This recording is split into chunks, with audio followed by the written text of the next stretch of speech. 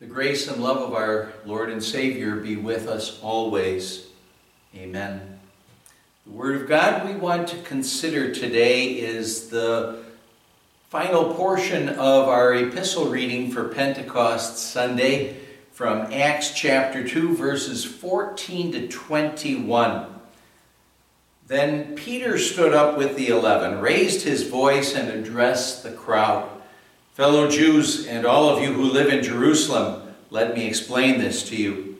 Listen carefully to what I say. These men are not drunk as you suppose. It's only 9 in the morning. No, this is what was spoken by the prophet Joel. In the last days, God says, I will pour out my spirit on all people. Your sons and daughters will prophesy. Your young men will see visions. Your old men will dream dreams. Even on my servants, both men and women, I will pour out my spirit in those days, and they will prophesy. I will show wonders in the heaven above and signs on the earth below, blood and fire and billows of smoke. The sun will be turned to darkness and the moon to blood before the coming of the great and glorious day of the Lord. And everyone who calls on the name of the Lord will be saved. My dear friends, to whom the Holy Spirit is coming, I just looked at my hymnal as I was writing this and was maybe a little bit surprised at the titles of the hymns in the Pentecost section. Maybe I shouldn't have been surprised, but I was a little bit surprised how many of them refer to the Holy Spirit coming to us. Oh, come, Holy Ghost, God and Lord. Come, Holy Ghost, Creator blessed. Come, O come, life-giving Spirit. O Holy Spirit, enter in. When God the Spirit came. And now see, these are really the prayers of believers going to God and asking the Holy Spirit to fill their hearts more and more with the Word of God. On Pentecost, the Holy Spirit came to those disciples in some very special ways. He came to them and gave them the ability to speak in different languages. And that was something that was important on that day, because there were Jews who had gone to different parts of the world to live there, and they came to Jerusalem for this harvest festival. And when they came to Jerusalem, they were able to hear the disciples speaking in their own language. That was a way for the Holy Spirit to get their attention and give the Word an opportunity to work on their hearts. But what it says there is that they had come, and it says that they could then hear them declaring the wonders of God in their own language. However, when you think about it, they heard the disciples, like I said, but which was more important, that they heard them speaking in their own languages, in their own tongues, or that they heard the wonders of God? And actually, if you think about it, both were important. It was important that they could speak in their own tongues or languages so that then they could hear the wonders of God. But ultimately, when you look at this section, it was hearing the wonders of God that was more important. When we pray or sing, "Come, O come, life-giving Spirit," we're not really going to the Holy Spirit and asking Him to give us the ability to speak in different languages or to perform miracles like the early apostles were able to do, like they were gifted to do.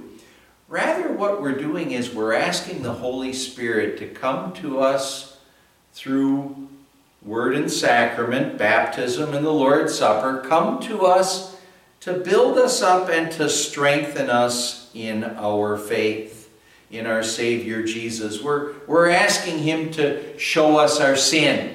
And then after He's shown us our sin, to show us our Savior, the solution to our sin. And, well, when they said they heard them declaring the wonders of God, that's what they were hearing.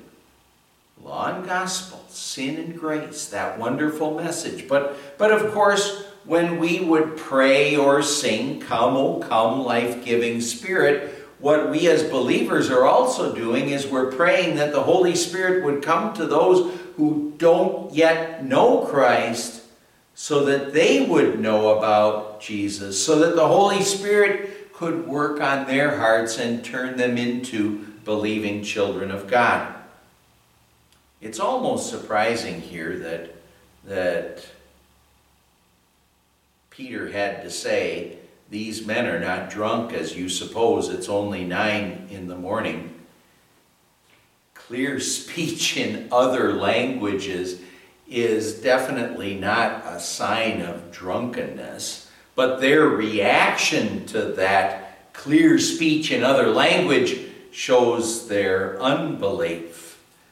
But the Holy Spirit did have an opportunity to work on even those unbelievers' hearts on that day. He did have an opportunity to work when Peter here quotes the Old Testament prophet Joel. In the last days, God says, "I will pour out my Spirit on all people." The last days that he's talking about, those are the days that we've been in ever since Christ completed his work. We've always been in those last days. And ever since Christ completed his work, it's time for us to share the gospel. It's time for us to share the gospel with whomever we can, so that the Holy Spirit can work on their hearts and make more and more believers before Jesus does come to judge the living and the dead on Judgment Day. Oh, thankfully, it says here that God is pouring out his Spirit on all people, not just the Jews or the Israelites. And for that matter, he's not just talking about pastors here either. God says, "I will pour out my Spirit on all people, and they will prophesy."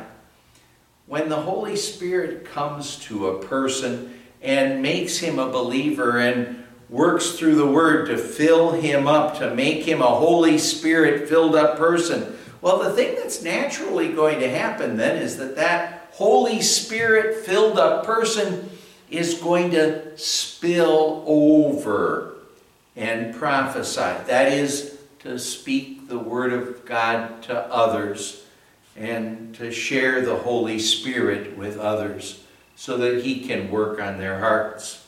And it's so important that we believers, we Holy Spirit-filled up people, that we would spill over like that, because God says, "I will show wonders in the heaven above and signs on the earth below, blood and fire and billows of smoke. The sun will be turned to darkness and the moon to blood before the coming of the great and glorious day of the Lord." Here God is talking about some of those signs of the end of the world, and he's specifically talking about those signs immediately before the end. But we know the signs that he's talked about in Scripture about the end. There's the wars, the rumors of wars, the famines, the earthquakes, the pestilences, different diseases, viruses. Those signs are all there. They're telling us over and over again that we're always getting closer to the end. But, how close are we? Maybe we're closer than we think. Only God knows. But isn't it great to hear God say, "Everyone who calls on the name of the Lord will be saved." Believers will be rescued from this sinful world. And that means that believers can right now live in confidence, because we know, as God says, we will be saved. That's why it's so important that we keep on praying or singing, Come, oh come, life-giving Spirit. Keep on working on our hearts to build us up or strengthen us in our faith. And keep working on the hearts of those who don't yet know Jesus, so that more and more people can know of our Savior and His grace and love. Amen. Let's pray. Come, O come, life-giving Spirit. Keep working on our hearts. Keep building us up. Keep strengthening us. Keep reaching out to others. What a blessing it would be if more and more people in our world would know of our Savior and His grace and love. We pray in Jesus' name. Amen. In the grace of our Lord Jesus Christ, and the love of God the Father, and the fellowship of the Holy Spirit be with you always. Amen.